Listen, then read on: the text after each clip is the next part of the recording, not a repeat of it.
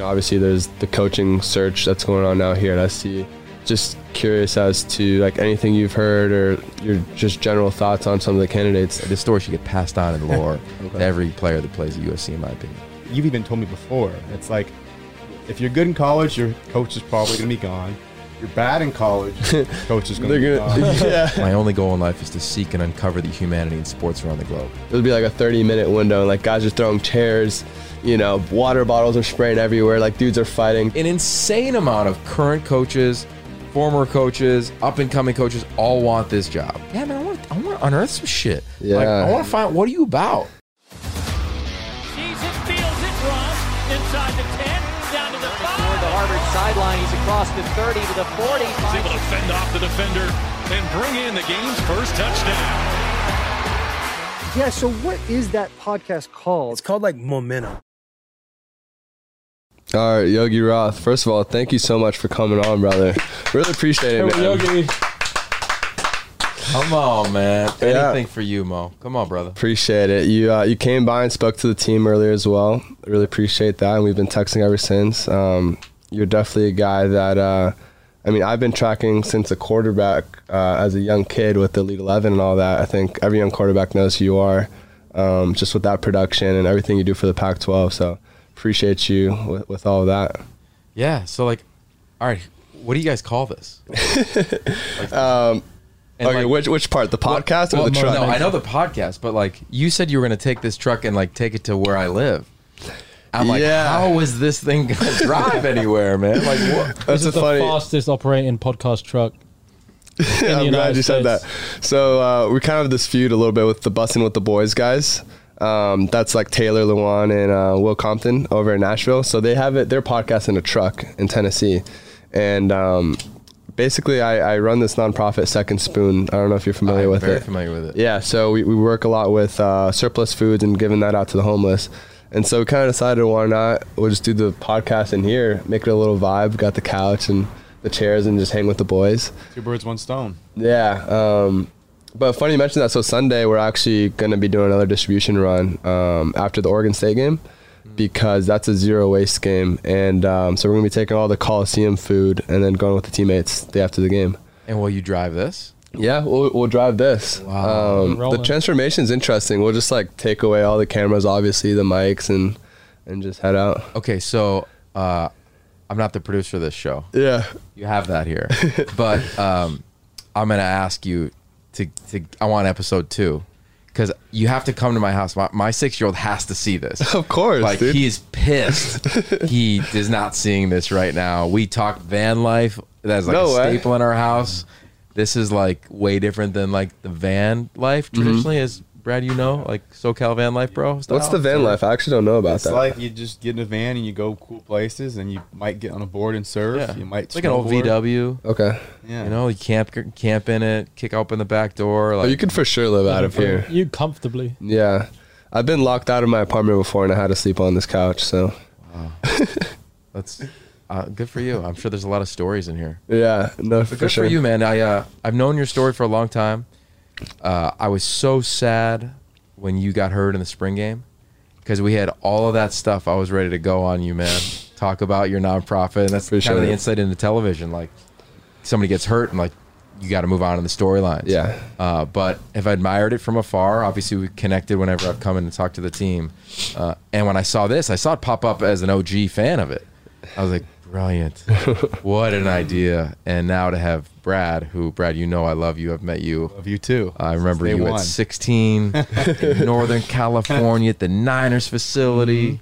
Like, yes, you and Wilton Spate dealing. Yeah, lit it up. We talked about The Alchemist. Yeah. I mean, I still have all my notes from you in high school. So you knew I loved reading and, narrative stuff way before everyone else did. I knew you were a thinker. Right. I don't think I knew narrative. You were going to be a script writer. You had this other, like when we connected, probably a year ago when you came out here. Yeah. And thank you for helping us out on the book that Joey and I are doing. How's that coming, by the way? It's cool. Like season's hard, right? But if we ended it now, we could be done with the book. But we're like, there's like 15 more people we want to get. Okay. To really finish the loop on it. But I'm not surprised that you're doing what you're doing. Thank you. Yeah.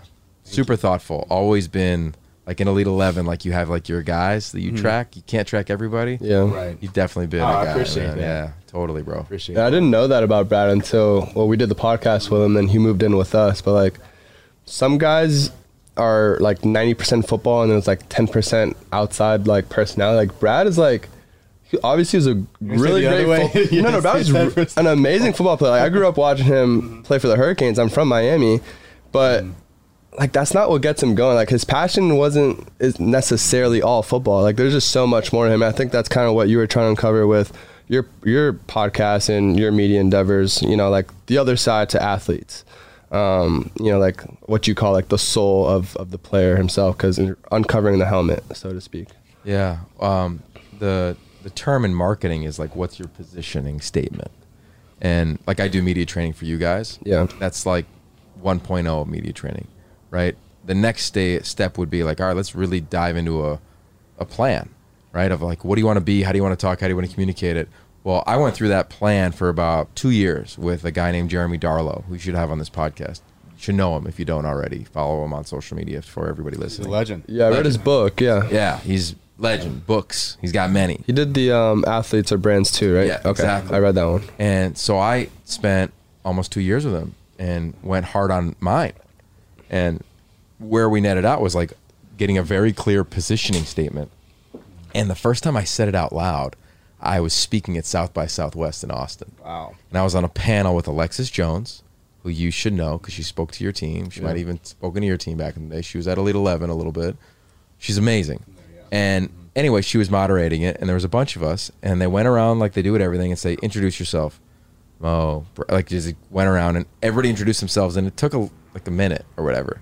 And I was like, I'm going to try my thing that I work with Darlow on. And it was the following. They said, Yogi, please introduce yourself. And I said, hi, my name is Yogi Roth, and my only goal in life is to seek and uncover the humanity in sports around the globe.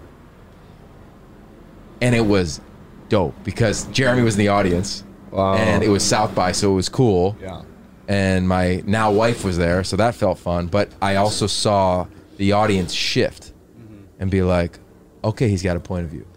And I've always felt that's important in storytelling, to have a point of view. And what I hope Brad would say, you could, if you don't agree with it, tell me. But I hope that you would say that my time with you at the Elite 11, you felt as though I cared about you under the helmet. No doubt. Versus go win the drill. No doubt.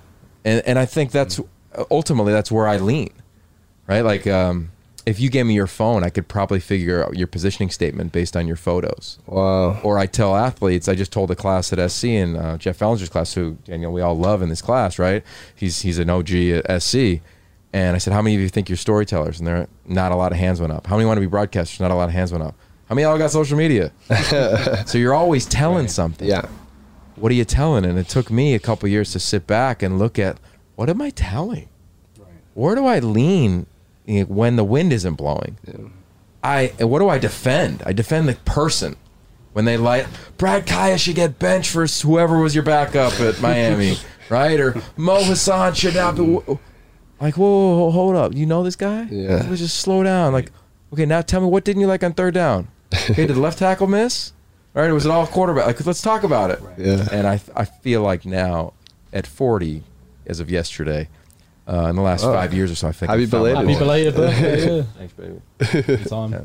Yeah, and I also feel like, I mean, back then, I feel like it was kind of unheard of to view athletes as more than athletes. And I feel like, I mean, just kudos to you. I feel like you started the ball in motion in this whole, like nowadays we have the NIL thing, which is all about them being more than athletes and being people and getting out and, you know, doing these cool partnerships and whatnot. But at the time, if I recall, I feel like it was like you guys were the first ones to want to portray guys in the Elite 11 as like painters or drawers or musicians and whatnot. So thank you for that.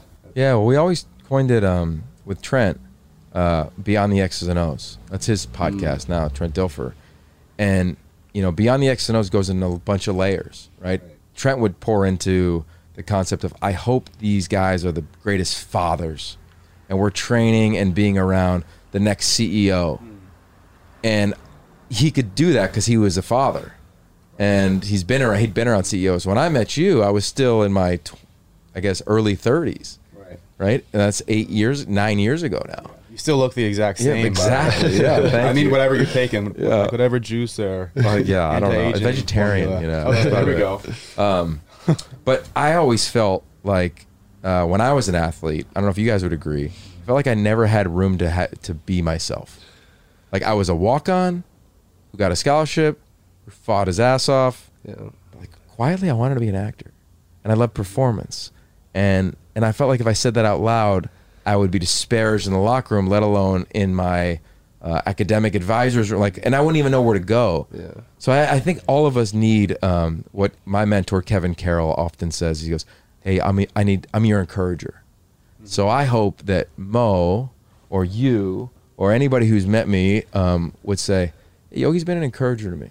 So, but to be an encourager, I have to like find out what I need to encourage. Right. So I wished I think I had that. So I think I probably go even harder at Elite 11, and even in my role at Pac-12 with the new show I have, the It Factory, of like, yeah, man, I want to unearth some shit. Yeah. Like, I want to find what are you about, because it's probably powerful for you to just make it through training camp or be an athlete. Yeah.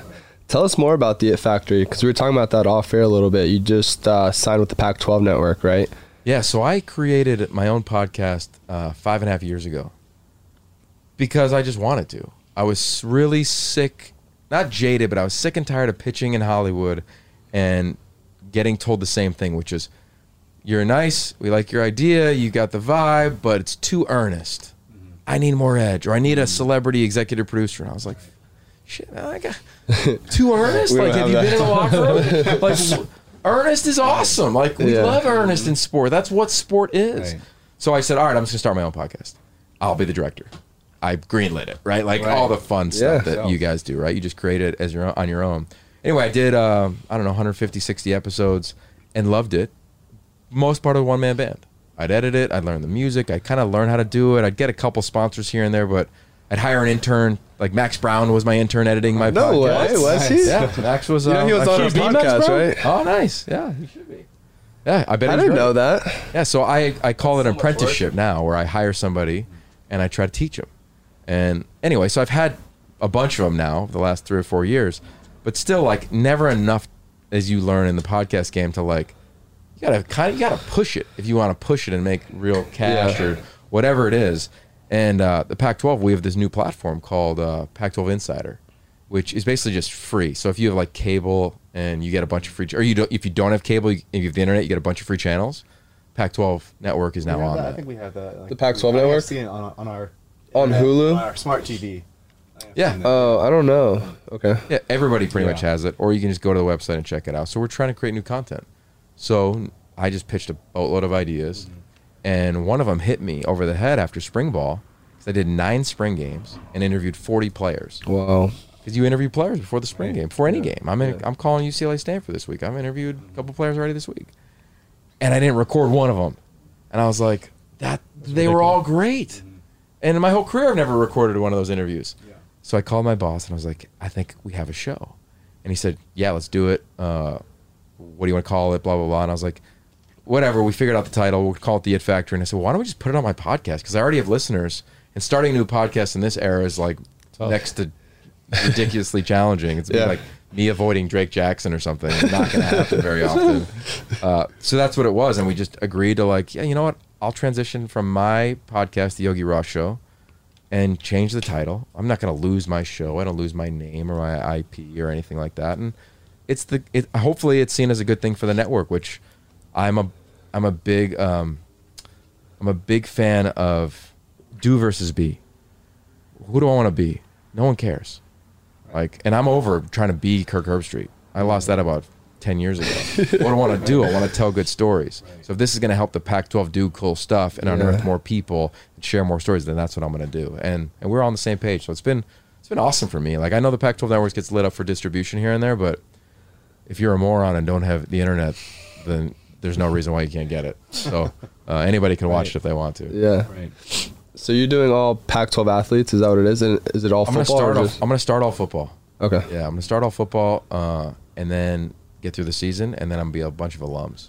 Oh, right? So like that's Brad, gonna be sick. You'll get on it. I am an alum. That's I will right. be an alum. USC I will be an alum. alum Yeah. in April. Yeah, and it'll be That's alums that right. cross over, right? So it'll be like the Teddy Brewskis of the world. There you go. And, Nice. you know, Mark Sanchez's, right, for the SC fans. Yeah. I'll get Barkley on. Like, we'll get all the guys on it, but I also want to get, like, people that have done some cool stuff and had a good impact and have a good story. So Yeah. we'll get back to that. But right now it was like Keaton Slovis was episode 1. Okay. Kayvon Thibodeau was episode 2. Makes Britton sense. Covey was episode 3. Next week is Thomas Booker, Trent Yeah. McDuffie. Like, it's going to be the who's who of draftable names Yeah. in the first season.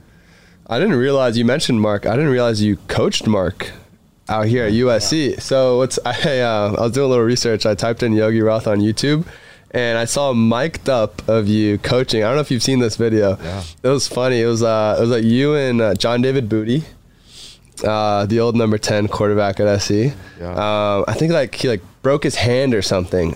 Finger. Yeah, his finger. And you're like, "Are you good to go?" He's like, "Yeah." Like he was just battling through, and you told Mark, he was like, "Yo, warm up on the sidelines or something." I thought it was sick, but that was under. I mean, those were some legendary teams. Pete Carroll, the head coach. Sark was the OC, right? Was Coach Helen there? No, not yet. He wasn't there. Yeah, Lane had been there. Lane Kiffin, Sark was there. Kenny Norton was there. Brennan Carroll was there. And Carroll. Nick- BC. Yeah, you know BC, bro. He's OC My guy. of Arizona now. Uh-huh. He's the best, man. It was the who's who. That was game insane. was the Stanford game. Okay. 2007, that was the biggest upset in Power 5 football. They were 41-point underdogs, I think, and beat us that night. That was when my Andy favorite Luck game. was there. Andrew Yeah. Luck. Right. No, it was Tavita Pritchard. Tavita. He Right. beat them. Tavita. He led the way. Richard Sherman was playing. Yeah. Now Tavita's the OC. Yeah. I knew he was the OC, but I didn't know he played yeah. quarterback He's a there. baller, man. What? Tavita's amazing. Okay. One of my favorite guys in the country. Yeah. So yeah, I remember that. Dude, that's mic'd up crazy. game. Yeah. And it was an interesting moment because I was a young coach, and I was coaching the quarterbacks, and Sark was the OC, and you love that guy. Like, you're so connected. You guys know the relationship with your coach, and hindsight, I wonder if, John David was throwing it 10 yards away from Patrick Turner at the time, a receiver at SC, and he had zip on it. The revolutions were the same. I wish I said, "Hey, stand 20 yards apart," because he throws a really bad pick, and it's on a dig route. And as you guys know, as quarterbacks, when the ball comes off your fingers, his I think it was his middle or his index finger, like when it comes off, like it doesn't have the juice, so it doesn't spin. And I wish SC fans might hate me for this, but like I wish I had the foresight to be like, stand 25 yards apart on the sideline and throw versus 10, because he's like, I'm good, it's coming out. But he didn't have the juice. And I was actually at that game, by the way, too. No way. Oh wow. Heartbroken. yeah, And how old was Mark there? sophomore. Sophomore. Sophomore. And he played. Was that John David's last year there? And then Mark started junior, senior. He might have been I can't remember. Mark only started for one season. Oh, okay. So Mark was a third-year player.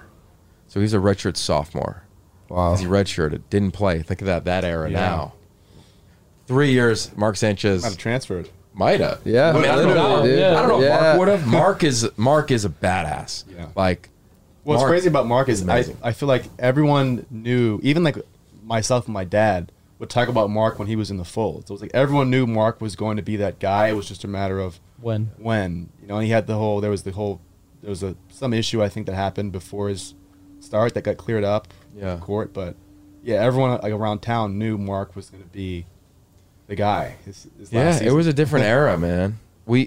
Back in the day, Carson was the starter here. Leinart, Castle, and this baseball player came from Purdue. He was here. Started at Purdue. Those guys sat. Yeah. Carson left, and then they competed for the job. Brandon Hance. And Leinart wins it. Neither one of those guys transferred. Right. Castle sat and then went to the league and played for over a Crazy. decade. Yeah. John David was here. He was the number one player in America. He was the first guy to ever leave high school early. Oh, like early enrollee? Yeah, early. Okay. No, like high school early. Like an entire year. after junior year. Like JT. Yeah, exactly. jeez. So he did that, but sat. There was no threat of leaving. Mark came in and sat. Like, that was the deal. And then it was like we missed on some recruits. Right. We didn't get Brad Kaaya. And then Matt Barkley came in and started as a freshman. Freshman, yeah. So why He was do the you first think? one? Was he the first I think to start as a freshman here? I think.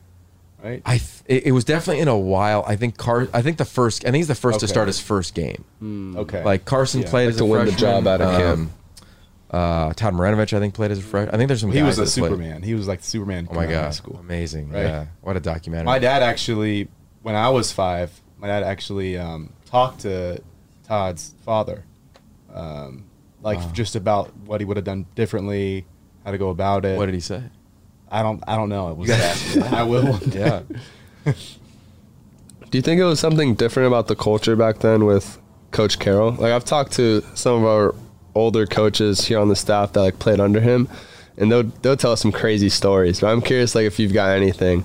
Like, we had a guy on the wall, Christian Tupou. He was a strength coach here, D lineman under Carroll, and he said just the culture was like Wolf of Wall Street, and that was like verbatim out of his mouth. E-Man said something similar as well, right? Did he? Yeah, E-Man in here. He was telling us about they were going. Oh, that's to, like, right, Emmanuel the Playboy Moody. Mansion and stuff like that as players here. Yeah, or like, you know, obviously he's known as being a player's coach, but still at the end of the day, you know, business is business, and you're expected to uphold to the standard.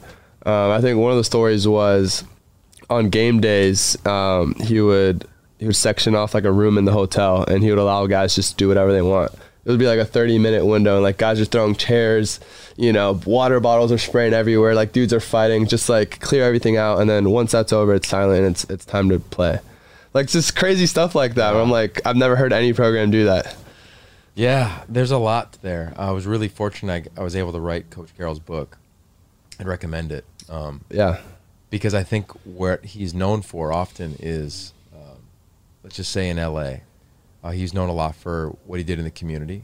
Better LA was amazing what Pete did. I mean, he really altered gang violence in Los Angeles and attacked it. Really? Like, he would let me go out with him on a Tuesday night in the season, and he'd take me down into the inner city of LA.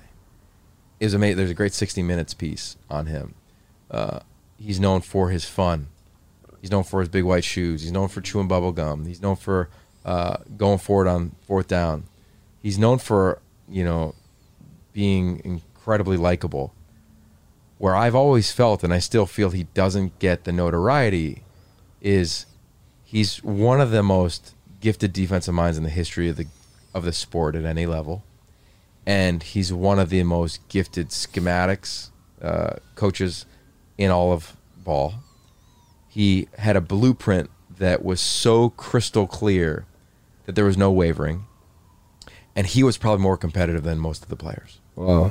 So for all the fun stuff, for Will Ferrell coming to practice, with Hollywood being what it was, with Matt and Reggie, and we were rolling, like, Pete was as real as it got as a competitive human being, whether it was noon hoops, playing me one-on-one, or whether it was finding ways to compete. We got to curb this gang violence in L.A. to make him practice the most competitive environment.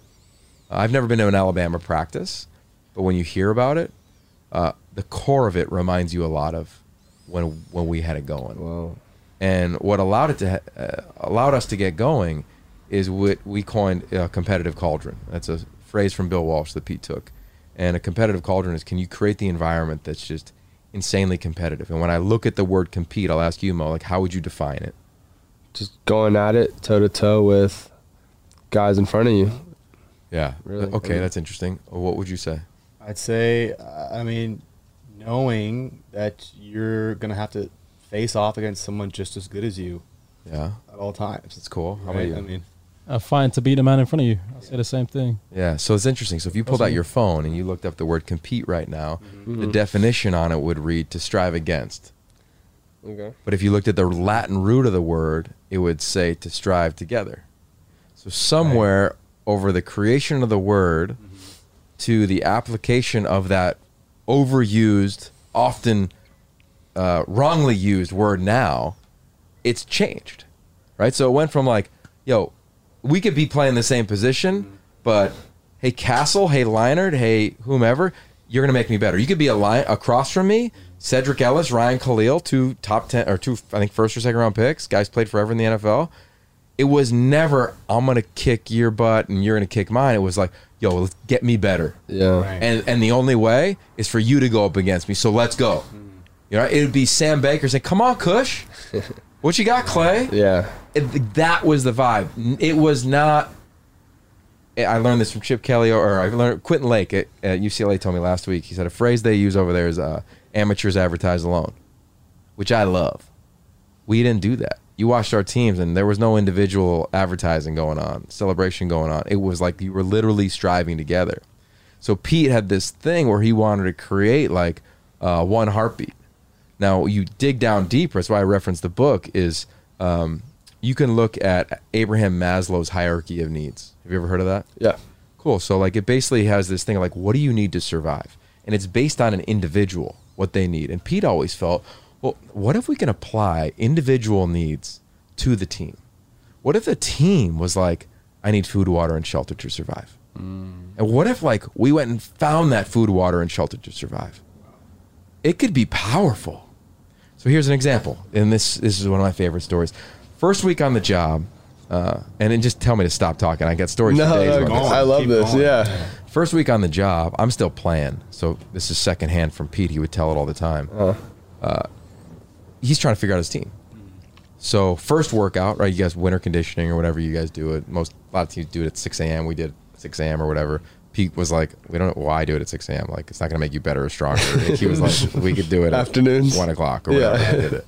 So, but he told his staff, he goes, I want this. It was their first workout. I want it to be the hardest workout they've ever had in their lives. I want them to remember for the rest of their lives. Wow. So they just worked them, right? Unheard of, never ending mat drills, cone, whatever, right? Intensity. And you got a new coach. You know what that's like. Like you got to impress. You want to impress. You're trying to show out. At the end of it, he goes, all right, guys, nice job, but we're not done. 10 o'clock tonight, I want to meet me at the 50 at the Coliseum. Have you ever heard this story? No. Oh, that's a good story. This story should get passed on in lore to every player that plays at USC, in my opinion. He goes, meet me at the 50. At what time? At 10 o'clock at night. So the players leave, and Pete's like, all right, I don't even know what I'm going to do. Like, I'm going to do something with him. And he's walking around campus, and he sees across the street, I think it's still there. There's a fire department across the street from campus. Yeah. And he walks over and he goes, hey, I need your longest like rope. And I said, sure. And he goes to the 50 and he's there kind of by himself. And we've all been at the Coliseum at night. To me, there's something brilliant about a stadium that's dimly lit at night. It's iconic. It's iconic. It was also in Escape from LA, right? It's been in movies. Oh, there you go. Yeah. Right, yeah. and when it's like... It's dramatic. Yeah, it's dramatic, right? And he said he was sitting at the 50 and he got there early and he's like, I don't know if anybody's going to come. Like, I'm a new coach. Like, who knows? Like, I don't know. And one by one, they start to trickle in the tunnel. And that tunnel, as we know, is iconic too. You hear the cleats, click, click, click, click, click, click. You hear the echoes. Guys are nervous energy. And they all come out. And he doesn't know a lot of the names, doesn't know a lot of the players. And he goes, hey, Troy Polamalu, give me your best 11. Hey, Carson Palmer, give me your best 11. He goes, I want you guys to be on opposite sides, and we're going to have a tug of war. Back and forth and back and forth and back and forth. And I think eventually, like, some guys on one side of the ball, like, cheated and, like, had a couple guys, and somebody won. Right. And he rallied everybody together. He goes, what did we just learn? And I think guys were, like, a little nervous to say anything. He goes, we learned that if we're pulling in opposite directions, like, we got no chance. So he said, everybody get back to back. So whatever it was at the time, 80, 90 guys. Back to back at the 50 in the Coliseum. And he goes, I want your shoulders to be touching. And he said, if we stay this connected, this together, no matter who comes over these walls, Notre Dame, UCLA, it won't matter. But if we start to pull in opposite directions, we're going to struggle. So whenever you're ready to say that you're in, come into my office and give me it on a piece of paper, on a napkin, however you want to do it, and write in, I'm in. And over the course of the next couple of days, guys started trickling. So back in the day, Brad saw it. I don't know if you ever saw it, Mo, but we used to have these signs that said, I'm in. You can Google it. Pete has them in Seattle now. And on the way to practice, it said, I'm in. Wow. So when I go to practice, I still tap it like it's there. Do you really? So the point is, when you tap in, like, you're respecting the game. You're respecting the commitment you made. And you're going to get locked in. You're going to run on the practice field. You're not going to walk. You're not going to disrespect the 100 whatever first round draft picks that have come out of here. And that's a 10-minute story, whatever I just told, but he would say that on every visit. Wow. So it wasn't about, and he would say it on every visit today. And yeah, we're in LA, man. Boulevard Studios is great, right? Like he would embrace it, but that wouldn't lead the dialogue. Right. What would lead the dialogue is what Alabama does now, and I learned this from a former coach there. He said that when guys come, it's not how do I get to the league. Saban's like, don't come. If you're going to look at this place as a stepping stone, don't come. You will get there. That's the byproduct. Yeah. Come here to be special. And that's what I feel SC was if I had to put in a capsule when Pete was here. That's how we got it. I don't know the intimacies of how everybody's done it since. Yeah. Mo would know obviously the most recent, and you would know as well. But it wasn't ice cream sundaes and dance offs. Yeah. Like, and even to the point of the locker room or the hotel. Yeah. It would blow your mind if you saw that. But it wasn't about being destructive. It wasn't about nervous energy. I believe the term is longboarding in the Native American culture. Wow. Whereas if you are trying to call to the gods, rain, food, whatever it may be, oftentimes you create a fire and you chant around that fire. So the chairs that you'd hear about being thrown were not to be thrown. That was the first log on the fire. Wow. And then we would chant different chants in that room. So while the players may not have recognized the depth and breadth in which they were being trained in, man, he did. So it wasn't like these guys are off the walls and, we put a hole in the wall. It was like, man, we're connected. And I say that because it all goes back to him, to the word compete. So every coach says it's going to be so competitive and da-da-da-da, but like I ask, like, how deep can you go on that? And that's what I love about my job now is I get to ask coaches the first questions. When I call your game in 2 weeks, I'll ask Dante, give me your head coaching philosophy, man. I can't wait to hear it because they're all so different. I can't wait to hear it. Right. And then I'll ask the coordinators and I'll ask players it, and then we'll see if it plays out. And those are the teams that are connected. Wow. That's crazy. Yeah. Dude, that was a lot. That was a wild. I'm unpacking all of that. I'm like sweating. I was like, that's giving me chills right there. And my question to you is, I feel like I hear like there's a lot of programs that used to be special like that, like USC, Miami, Florida State, even places all over. But it seems like we've kind of gotten away from that over the past decade, 2 decades. Because I heard a lot of the same stories at Miami, sure, as well about what those guys went through in the '90s teams, the '80s teams, early 2000s teams. But why do you think? Because it seems like it's like this new. Maybe it's I'm not going to put it on the NIL thing or maybe social media or phones. But why do you think it seems like there's this new kind of individual thing going on around the country at a lot of programs? And I don't know if you agree or whatnot, or if you can attribute it to that. But if you've noticed it as well, perhaps, or certain programs getting away from what tradition was, or maybe it's players. I think there's a lot generation, to it. Yeah, there's a bunch to unpack, Brad. Mm-hmm. I think I'll say this, and I believe in this, and I think it is a thing in LA. Oh, you'd be able to tell me if you think it's a thing on the team, and I'm not asking you to answer that question. Yeah. But I believe in the following, and it's probably the same in Miami, because you have so many talented players around you. When you sign at SC, most guys, when they announce their commitment now, what do they say? I'm committing for the what? For the next 3 to 4 years. 3 to 4 years. Yeah. And you're lucky if they say 4. Right. Right? It's often, I'm going to go to whatever school for the next 3 years. Okay, cool. Your community, I love that. You should think you're a baller. Go do you. And that's what you're told. Very cool. That's what recruiting bases tell you, right? There is an element of social media in this thing. This is what you are receiving all the time. And then you walk into the facility, right? You were walk-on, Mo, right? No. Back in the day? Yeah, former. Yeah, exactly. Same here. Yeah. You walk into the facility and you know as a former walk-on who's a poser and who's not in about a workout and a half. Yeah. Right? Or a practice. You can tell, like, I'm going to go beat that guy out. He'll be gone. Yeah. He'll be gone. What's my point is that same individual who's told that they are a 5-star and out in 3 years, when they walk into a facility and have to meet a 20-year-old, 21-year-old, 22, 23-year-old, and come to the reality in that facility that I'm not as strong or as fast or as talented or as confident as I thought I was. And they have to deal with that reality. And then they walk back outside. And they walk back into that reality. And when you go back and forth, I've seen it too many times that I've never seen an athlete maximize their potential when they're told they're one thing, but the reality in the facility where the truth is in the proverbial tape does not match that. Yeah. And oftentimes it does not match it. Didn't match with you, probably. Right. People People probably were like, Brad Kai's going to be first round pick, win a Heisman. You had a hell of a career. Right? But you walked in and you were able to manage that. Yeah. A lot of people don't and struggle there. And I think that is a thing in LA because so much of your community, I mean, this Bakersfield Beltway, from Bakersfield to San Diego is the majority of your roster. Yeah. So I think there's something there in leadership to making sure you manage that. And I'm not saying SC did a good or bad job. I have no idea. But I do know that for the athletes that walk into a lot of other programs that I talk to, even at Elite 11 in the middle of nowhere, struggle with that. It's the identity thing of, you all tell me who I am because you're on my DMs all the time. Right. And I don't even know who I am.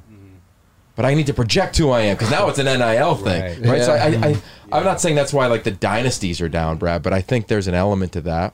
I think another reason why the dynasties are down is that we've seen so much good football. Right, that too. Grassroots level, a lot of parity. 19 teams, we are heading into week 4, 19 AP ranked teams have lost. Especially this season. It's crazy.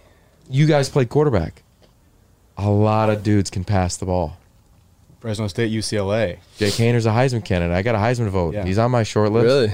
He's balled out. I haven't seen a better performance since That Vince Young. last throw he threw in the corner of the red zone when he got lit up. Yes, and he was it's holding his amazing. groin or whatever. And, But my point is that there's so many passers who can cut through and be a quarterback. You know, Brad, that was you. You weren't just a passer, right? Like you're a gamer. I loved it. I lived it. You lived it, bro. I didn't go to Miami to go to Miami. Yeah, you weren't going and kicking at South Beach every day, like Coral Gables, right? So I think there's some of that. I also believe in this, and this phrase has been used by a lot. It was coined by Dilfer at Elite 11. Is, do you love football or do you love what football brings you? Right. And I think it's fair because what football brings you is really cool. But again, I go back to like in the military or in Navy SEALs, they would say, we don't need to train the elite. We don't need to train the bottom. We need to get after the middle. The middle is going to push the elite and pull up the bottom. And if they don't pull them up, they're just going to fall off and we're cool. Right. So I think there's probably a little bit of all that stuff going on right now in major college football, which to me makes it kind of exciting. Like I would love the Blue Bloods to be back. I don't like that the Blue Bloods get benefits of the doubt, right? As somebody who's like, you know, my job is to continue to promote teams for what I see versus just what history has shown. So I guess like as we try to get back to, I mean, when you were coaching out here with like, you know, the Pete Carroll days and, you know, like the Blue Blood dynasties, like the old Miami teams, old SC teams. And, you know, obviously there's the coaching search that's going on now here at SC. Just curious as to like anything you've heard or your just general thoughts on some of the candidates that are out there. I think it's really easy. Like it's not hard to name the list of candidates. Yeah. Number one. So let's just start that. Like, of course, this job is awesome. Everyone's a candidate. We were having that debate earlier. Like, the other guys didn't think so, but in my opinion, it's a top 3 job in college football. Yeah. And you guys didn't agree. What's that? They didn't agree? No, like just the guys in the house. Like, we were just having that debate. Yeah. Because they're thinking, like, the programs that are doing well now, like, say in Alabama, for instance, but, like, in my opinion, when Nick Saban leaves, like, is that dynasty going to continue going? I don't think so. Like, the resources that are in place here and the city and the recruiting, like, this is, you know, like a sleeping giant. Like, it's set up for long-term success, in my opinion. Yeah. Okay, so let's talk about this. This is fun. Yeah. Where shall we start? Let's talk about context of USC football. It is easily one of the biggest brands in the history of the game. It has a rabid fan base, oftentimes over the top, which is every blue blood, and probably every fan base. Yeah. That's why we love sport. Since 1980, outside of Pete Carroll, how many 10-win seasons or more has USC had in football? I don't know. Maybe I'm like go with 6. 8 is 8's probably about right. Okay. Here we go. I'll stick with it. Okay, cool. I believe it's 5. Okay. And one was in 1980 or 81. It was Larry Smith. Clay had 2. Lane had 1, and I think Sark had 1. You'd still expect way more. You'd expect way more. Yeah. Yeah. So why do I say that? I say that to just kind of like, and I say this all the time. I say this quote all the time, because I think it's important to share like expectations for SC have always been through the roof. Talent has majority of the time been within this program. SC's campus, I think it's lazy to say it recruits itself, but because it's done so well and locals grew up cheering for SC within 20 miles of SC, there's like fathers and mothers passing down SC to their kids, right? Brad, My dad went to UC Davis and he still passed USC down to me. Yeah, see, exactly. So you have this natural element to it, but it's not like it's won 10 games a year for the last 40 years. To your point about Alabama and Nick Saban, or Clemson and Dabo Swinney, those guys are really elite coaches. The longer and longer Pete's away from here, the more and more respect is put on his name in terms of the type of coach he was. Like it's proven to be hard to just crank out double-digit wins and Rose Bowl appearances. He was 5 years in a row top 4 in the country. Wow. What's funny is back then I felt like around town it was like if we ended up playing the Rose Bowl and it wasn't a national championship, it was like, oh, that's totally. It was like, well, that's an average season. It's a failed season. Yeah, That's like how Alabama. everyone felt around at school. Kids were mad that we were in the Rose Bowl instead of instead of the national championship that year. I felt Every it year. as a staff, but Yeah. in our staff room, and that's why I love when you guys invite me in SC. It's cool to see like what messaging is in the facility. All we had was own the Rose Bowl because that's all we could control. And you remember it? Well, you may not remember. You guys were, when were you born, Mo? 98. Cool, 98. I'm 97. 97, Brad? 95. 95, okay, cool. So you're not that young compared to some of your teammates. But in whatever, 2002, it was a split national championship. Or 2003, or whatever it was. And Pete, I remember he told us, he's like, I had to go into that room and be like, guys, we're going to the Rose Bowl, not the national championship. How do I do that? Like, this is crazy. I think Auburn leapt them or something like that. But he's like, no. Like, the only goal is to own the Rose Bowl because it's the only thing we can control is Pac-10 champs back then. So BCS was so wacky. so wacky, he couldn't control it. It was like some computer kicked out who was going to play, which I'd argue might be better than where we are today in the playoff. Regardless, to the question, USC, I think you need a couple things. I did my master's thesis on this. It was titled "What Makes a Great Coach Great." I studied Wooden, Pete, Krzyzewski, Phil, like all the top coaches, and Anson Dorrance. Like what I learned was that you need to be consistent in teaching, like uncommonly consistent, right? John Wooden famously would teach his players how to put socks on the first day of practice. Really? Right? Pete would walk in and say, it's all about the ball. And he would teach you how to hold the ball.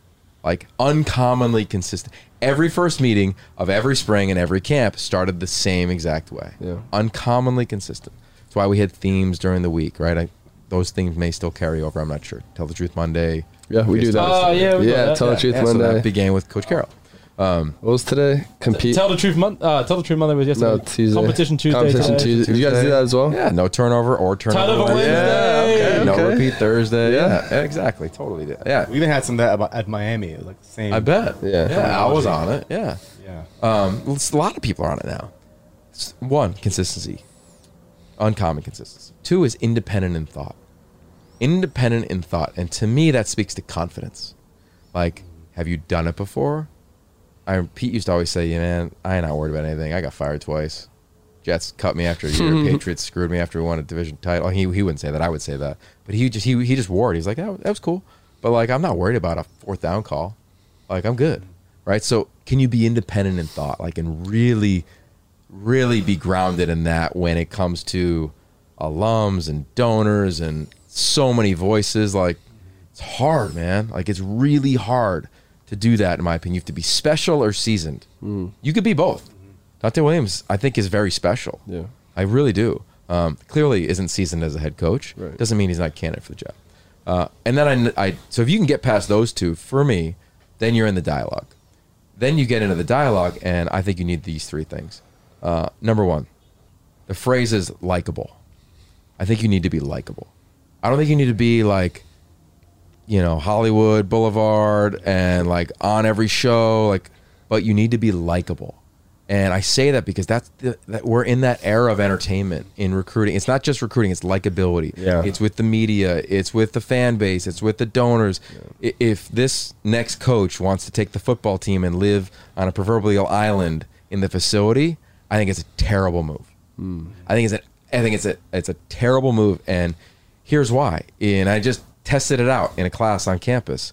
I said, hey, when you hear the football team, if they were doing their own thing and never cared about the track team or the women's basketball team or the volleyball team, like how would they be perceived in the athletic department? And no one would like you. And I think now in college athletics, I think it needs to be everybody connected. I think it helps out in tutoring. It helps out just the ecosystem of mental health, like NIL. A lot of people who get NIL deals don't wear a helmet. Breaking news, right? They're people that faces are seen. Yeah. They're female athletes. There's a lot there. So I think you need to have that side of you. I think you need to be likable. I think you need to have a identity. There are very few, and some can.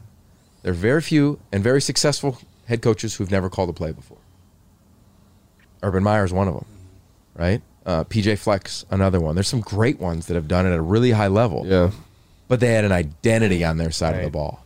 I think you need to have that, because when you're at SC, if you win, I tell this to every high school quarterback, wherever you go, if you're good, your coach should not be there your whole career. And in LA, at SC, with the capability and the resources you referenced earlier, Mo, you're going to launch out of here as a coordinator. Yeah. So whatever side of the ball it is, I think you got to have a really clear identity of what this team could be, so you could fill that in as the head coach. If you lose, think about it. When it turned a little at SC, Sark became the head coach, and he took a lot of people. He took Nick Holt, defensive coordinator. Pete was a defense guy. We were good, right? And Pete had groomed up Johnny Morton to be the offensive coordinator. Like, there was a plan in place of always succession when guys would launch out of there. So I think those two things are incredibly important. What's interesting is a lot of those principles, it seems like those can apply to being a quarterback too. Yeah. Or being a point guard, or being a shortstop. Any kind of leader, really, right? And here's my last one. This is an easy one. I think you need to have impeccable character. Okay. I think what Clay did, you can't knock the human. Oh, great dude. Clay Helton. He's a guy. Love Clay. I'm a huge fan of Clay, and I've known him for a really long time. So I think those three things: character, likability, and a commitment to a side of the ball. This is always like, when a coach gets fired, I try to always stay out of that fray. Yeah. Because no one can win, right? Like, the day Clay got let go, I did my piece on what I thought about Clay as a man and as a coach, and then my thoughts on him getting fired, and then what I think fans need to do right now for USC football. I don't think it's this, to be honest with you. Like, I don't think it's decide who's the next head coach. Like, I think it's get behind the players. Yeah.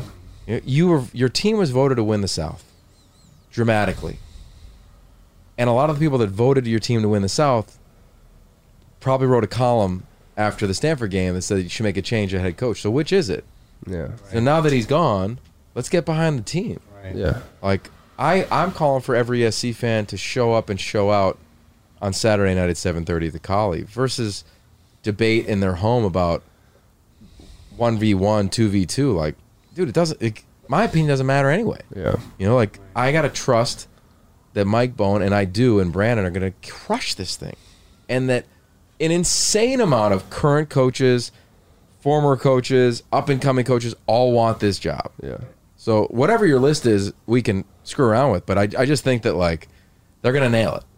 They're going to nail it. Yeah. Let's just go. I know the list. Matt Campbell. He'd be awesome. He'd be freaking awesome. All right. John Wooden came from the Midwest. No problems across town in basketball. Like, I think All right. I didn't know that. That's a net zero to me. It's national recruiting anyway. Yeah. And what he did in the state of Iowa was phenomenal. Eric Bieniemy would be phenomenal. This is a guy, remember, him and Mike Bone have a relationship. I called those games when he was the OC at Colorado 10 years ago, or 13 years ago now. There was a relationship there. All right, who else we got? Mario, Urban. They'd be great. Fickle. They've kill it. Who else? Luke Fickle? Yeah. Of course, obviously. Like, my mom Cincinnati could put this list together, man. Like, he would kill it if he was here. Who else? Kalani Sataki. would crush it Yeah. here. The Lane train coming back. No.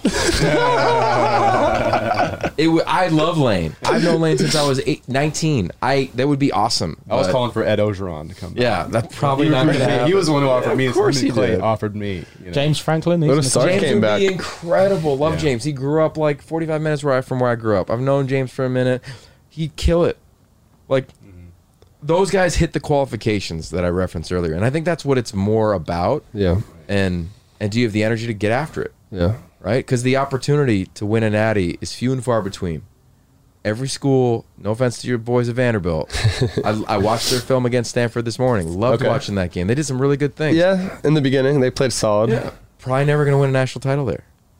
Probably never going to win a national title at South Carolina. Probably never going to win it. Sorry. Like, I don't know. There's just some truths. Yeah. Yeah. I mean, it's tough. Yeah. It's inequitable. Yeah. It was funny. I was watching the South Carolina head coach after they played Georgia. His interview was completely just as genuine as possible. They were like, Oh, yeah. "Where do you think you struggled against Georgia this past week?" And he goes, "Well, they got about 5 guys in that defense who weigh 340 pounds and run faster than all of you people asking me questions. So that's probably why." And they got 5 stars. They got 5 stars backing up the 5 stars. Yeah. And they got probably 4 stars backing up those second 5 string stars. 5 stars. So that's And healthy probably why we culture. won. Yeah. Yeah. Totally. So, Yeah. who else you got? I mean, we could rip Jay Norvell, like Brent Yeah. Brennan, Jonathan Smith. They beat you this weekend. He'll be a candidate for the I'm going job. to throw my hat in there. Yeah. Yeah. Yogi, you can come back. Yeah. They're going to hire much more qualified people. And Yeah. and I think that's the thing here is like this is a big deal. Yeah. Huge. And they know it's a big deal. And to your point, you said resources. I've done the homework from low 30s to mid 40s. Very comparable, dramatically comparable to Clemson, Ohio State, Alabama, Oklahoma. Yeah. So this is a big job. Yeah. And they're going to hire somebody that's going to crush it here and, hopefully get SC back to where fans expect it to be for a little bit. It's going to be the national championship. Saying that, do you have an early pick for this year? The national championship? Ooh, I like You have that. to call the 2 teams in the I game like right that. now. That's hard. If I had to You go name to 2 that- teams. Who's playing in the championship right now? So am I like projecting out injuries or am I going based on like You're just going reality? based off today's performance. Okay. Because you can't call this guy. Well, gets injured. all right, let's go. Do you want to go based on like I get to rank them in the CFP? 'Cause I Oh, think let's that's a go. big deal. All right, cool. Oh, you're Let's gonna go. Let's do that. playoffs and then natty. Yeah, I mean, Let's do that. Let's go top 4 and then go Rose Bowl. I think Alabama's really talented. You think they stay at 1? Yeah. I think they're going to stay at 1. Well, Florida played them tough, but yeah. Florida played them tough. Florida are a good team. I just believe in what Florida's a good Saban's team. done. Like I'm so impressed by it. Like Yeah. I'm just so impressed by It's it. insane. Georgia. They beat your Hurricanes. Georgia, by a lot. I don't know. Georgia's hard for me right now. I don't know their schedule by heart. Like I know they don't play Alabama. No. They Not played them until once in the last championship game. decade. SEC championship. So super conference. Right. It's hard. Like Oregon are doing well. You're gonna take Oregon. from the pack, yeah, I'll take the Ducks. I don't think they go unscathed though. I think they'll have a loss. They got a playoffs and a championship. They lose to us. One of those packs. They'd have to lose to you in the title game. Yeah, that's what I'm saying. Yeah. Well, if that's the case, then they're not in the playoff. Yeah. Penn State. Then we are. Yeah. If we You win beat- out, we're in the yeah. playoffs, right?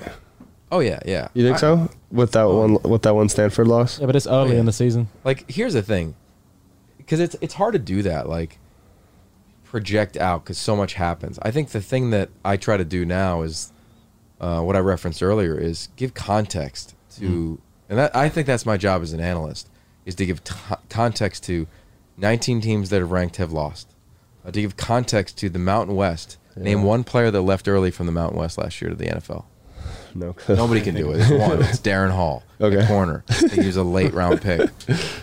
Everybody came back for their super senior year. So Yeah. to me, like, I'm not tripping on Pac-12 versus the Mountain West record in the non-conference slate. So I look at the Mountain West. I say Fresno's going to be the team this year. That they're going to be the group of 5 team. They're going to be Cincinnati, undefeated, and have a chance to make legit noise. BYU or they're BYU, they're yeah. independent. They're going to have a chance Independent. to go undefeated as well. I was gonna say right. UCF, but they just lost. Yeah, so like Yeah. I'm not really worried about like K-State and Stanford loss. I look at USC, Stanford, UCLA, Arizona State, and of course Oregon coming from the West Coast is like I'm not ready to buy into Arizona State. I don't think they're a team that commits double-digit penalties every week. We'll find out, of course. They host Colorado this weekend. And I think it's kind of early to eliminate so much, to your point. True. You know, as you guys know, as players, it's really hard to be focused and play your best for 12 weeks. Yeah. No one in the history of the Pac-12, including the teams of Marcus Mariota, ever went undefeated in conference play. Really? Ever.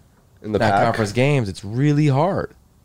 So I don't think it's going to happen again. So then you look at, all right, well, when does Kayvon Thibodeau come back? What type of impact would he have against Tanner McKee? Could Stanford upset Oregon in 2 weeks? Like, what happens this weekend with UCLA? Yeah. You know, like, there's so much to it. Does Utah get going now that they have their quarterback? Right. So I think it's hard. I think, to me, though, Bama looks like they look like one of the better teams in the country, obviously. Oregon has the best win of the season. So I think those are two teams that today I'm like, yeah, I feel really good about that. Feel good about those two. So as we wrap this up, I kind of wanted to, I'm curious with like the conference alignment. Like this is like a legitimate question that I try to understand through my readings, but you probably can shed more light on it with like the alliance that's going on with like the Pac. Was it the Big? ACC? The ACC and the Big 12, right? Or is it the Big 10? The Big 10. The Big 10 and the Big Yeah, 12. it's just, to me, it was very confusing. I don't really know what's going on, but Yeah. It's an alliance, right? Well, I think there's going to be a lot that's going on. I think, number one, when you look at college football, if you think of late July, it was thrust into disarray. Oklahoma and Texas go behind the back of the Big 12 leadership and jump into the SEC. The SEC is on conference calls every week with the other ADs, and they're making this deal happen. Not saying it's right, wrong, and different. Yeah. Morally, there's obviously questions, but it's big business, it's big money, it's big college football. That's the reality. It's big college athletics. When that happened, it was crazy, right? It'd be like choppy waters in the ocean.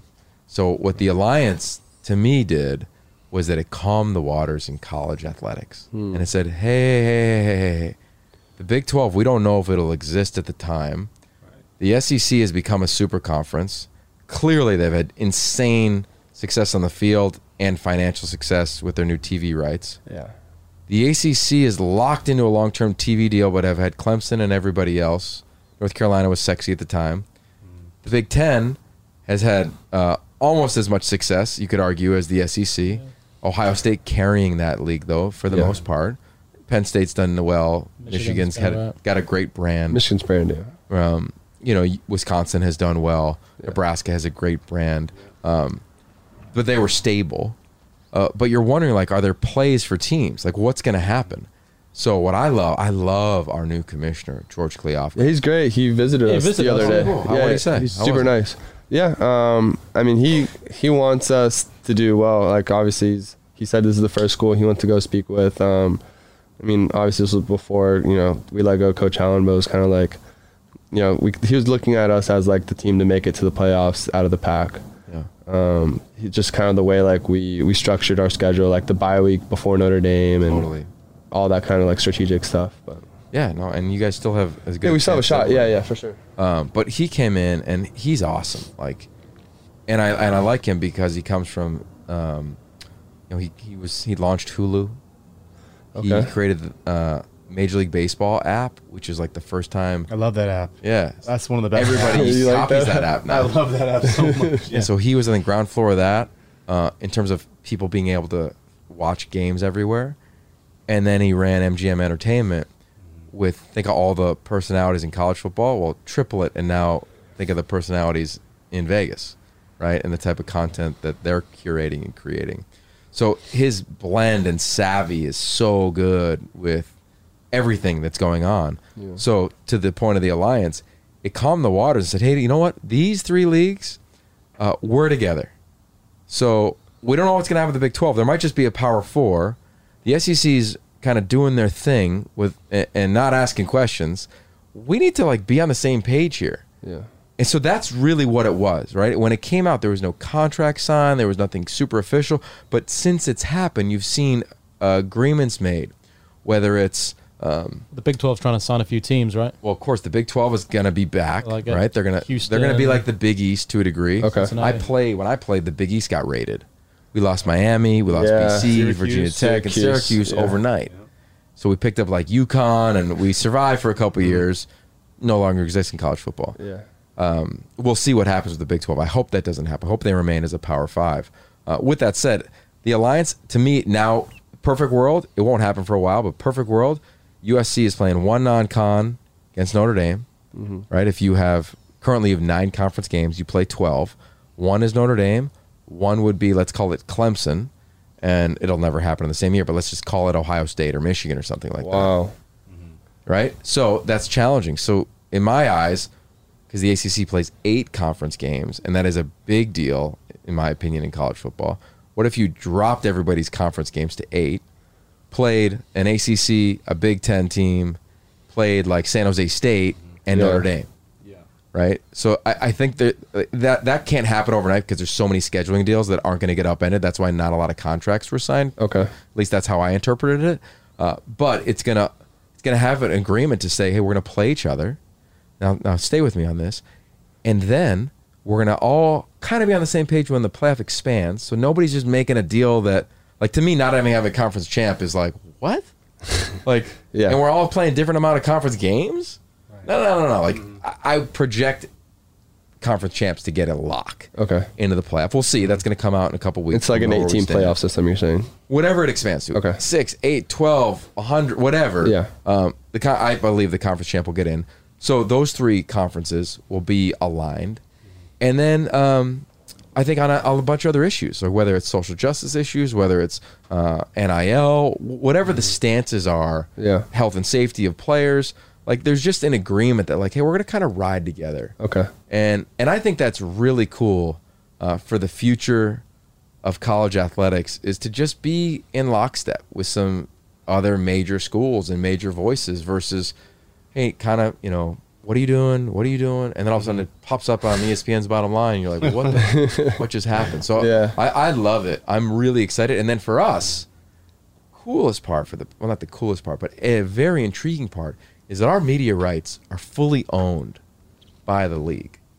So when those rights end in a couple years, our contract's about to end, we're going to be able to sell USC football, UCLA football, Stanford, Oregon, and not just games against the non-cons that you have this year and next year, but against Clemson, Florida State, and Miami, and Pitt, and Nebraska, and Ohio State, and Michigan. So now media rights. Huge. Big money. Yeah. Big money, and really cool exposure. Yeah. It's amazing, man. So I'm really fired up. I pray there's one soundbite I hope makes it out of this. I hope that I'm doing this for the next 10, 15, 20 years, because I'm really excited about the next 10 and 15, 20 years in college football.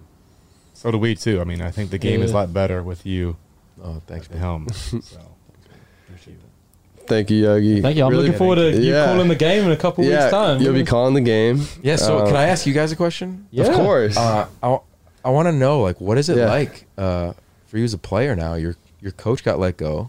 Yeah. You have an interim head coach that everybody seems to love. I'm a huge fan of Dante. Yeah. What's life like for you guys? A comeback, 45 unanswered points. Practice been legit. It has been legit. Yeah. I mean, OJ's practicing more than I am because of my ACL, so he could probably touch on that. Man, I wasn't even there when Coach Helton told the team. That was like the one day I was at a meeting, so I was sick. But I just heard from other guys, and no one knew really. Like, we had no idea. No one really on the staff knew. Like, it came out of nowhere. Like, not unprecedented, but like really never happens after 2 weeks.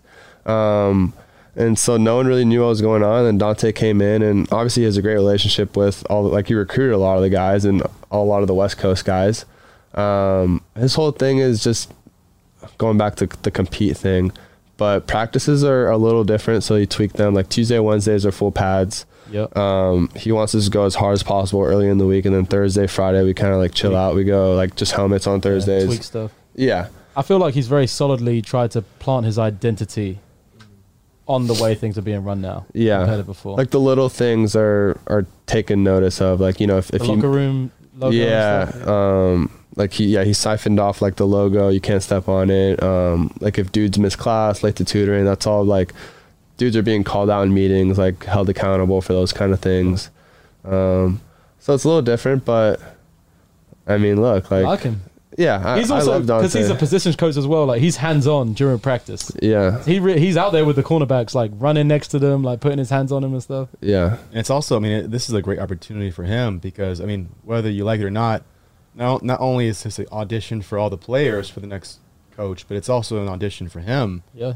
for a potential either whether he stays here or gets another gig somewhere else. I know at Miami, Larry Scott filled in for Al Golden, and I mean, we weren't perfect, but we won a lot of games when he came in, and he ended up getting the head coaching gig at Howard, like not shortly after. So it is it's a great audition for him, I think. Great opportunity. It's weird. I've never been a part of something like that as a player. It's just like at first it was kind of awkward. It was Because like at first we're like, I mean, we didn't think this coaching staff would be here. I mean, technically I guess they all could stay, and I love them, but I mean, we just didn't know like how does this all work? Like the strength staff's not going to be here. Like the only people who are going to be here are like the athletic trainers. I don't know. I've just never been a part of anything like that. It was kind of strange. Well, I mean, Yogi, I think you've even told me before. It's like, if you're good in college, your coach is probably going to be gone. If you're bad in college, coach is going to be gone. Yeah. And I'm not saying you guys are bad. I think you guys are awesome. It's one of my favorite schools. But I also think, I tell like a lot of guys who are younger than me, I say be prepared for change. Because in college football, unless you're like one of 3 teams right now, there's 4 teams maybe. Yeah. There's changes inevitable, whether it's coordinators or the head coach. There's going to always be change. If you're at Alabama, the OC's leaving every year. That's true. Right. Yeah. Yeah, I mean, it's early. It's only been 1 week, so we'll see. I mean, I didn't travel to Pullman with those dudes, but, I mean, to see them respond after that first half I thought it was pretty impressive, so hopefully it can carry on. Yeah, me too. I'm excited for Dante. Like I just think about that. Like you know him though, like from before. Yeah, I met him in 2009, maybe a little earlier than that. Oh wow! And what was he at the time? He was at UW as a GA under Sark, and he was awesome. Same guy. Mm-hmm. Really? You know, would stay connected. Just busted his tail in the profession. Like I was telling class tonight in Professor Fellinger's class that. Like he didn't have like, a dad who played in the league or was coaching somewhere, or he didn't have some insane career. He feels like he's like one of us. It's like I can relate with that guy when I watch him. Yeah, there's an authenticity to it. I think guys can relate to. Yeah, I think he's gonna thrive. Oh yeah, in his career. Does he get this job? I don't know. I hope he does. Yeah, that'd be because awesome. that means this is like what a story for sure. Right. You know, fairy tale. Right? I wish you guys the best. I'm glad that it's. I kept saying this on the radio when I got interviewed a bunch when Clay got let go. I said, at least to me, it didn't feel like it was a culture that was fragmented. It didn't feel like it was a locker room that was separated. It didn't feel like there's infighting. Like they just made a change. Yeah, because they didn't. The administration didn't like the trajectory of what they saw on the field. It wasn't like personal. Like this guy's bad and we need a total makeover. No. Like, I think they wanted to tweak it. And I feel really bad for Clay and Angela and their family. But I also am glad that Clay and Angela and their family and you guys don't have to deal with these questions every week. Yeah. Right. And now we get to go play. And the staff gets to go coach and just let's ride. And Clay was a rock star, diffusing it, etc. But, like, I don't know. I don't know if you just felt it inherently every once in a while. Yeah, I mean, I can't imagine how hard it was for Coach Houghton. Oh my god, totally. I mean, for years always took too. the high road. Yeah, always. Like one of the best men I've been around in this sport. You know, I talked to him after the next morning, and I said my piece to him, and he said, what an honor it was to be the head coach at USC. Yeah, and he meant it. Like in every word of it, and Mike Bowen would say the same thing. Like, what a great human, But they felt need for change, and change is had. And I was really happy that you guys found a way to win. I'm looking forward to Saturday. Will be challenging, and then I'll see you in a week in Boulder. Love it. Looking forward to it, Yogi. Thanks again for stopping by. I know it's getting real late, but where can everyone follow you and there connect it is, the end of the podcast question. Yeah. It's just at Yogi Roth on all of them. Okay, and And subscribe to the It Factory as well, or YouTube, all that. Subscribe to the It Factory, YouTube, the whole deal. Yep. I got some cool content coming out. You guys will dig after the season. Love it. Your audience might not care. It's a children's book. Okay. In case you have like a... I'll care. Brad will care. Yeah. Again, can't thank you enough, and look forward to hopefully seeing you in Boulder. That'd be fun. Yes. He's got to come take this thing to Venice, though. My son needs to see Hell this yeah. thing. All right. Let's have him on do the it. pod. Yeah. Oh, yeah, he's my producer on my pod. He knows how to do the lights and everything. Love it. Awesome. All right. Thanks, Yogi. Appreciate you. Yep. All right.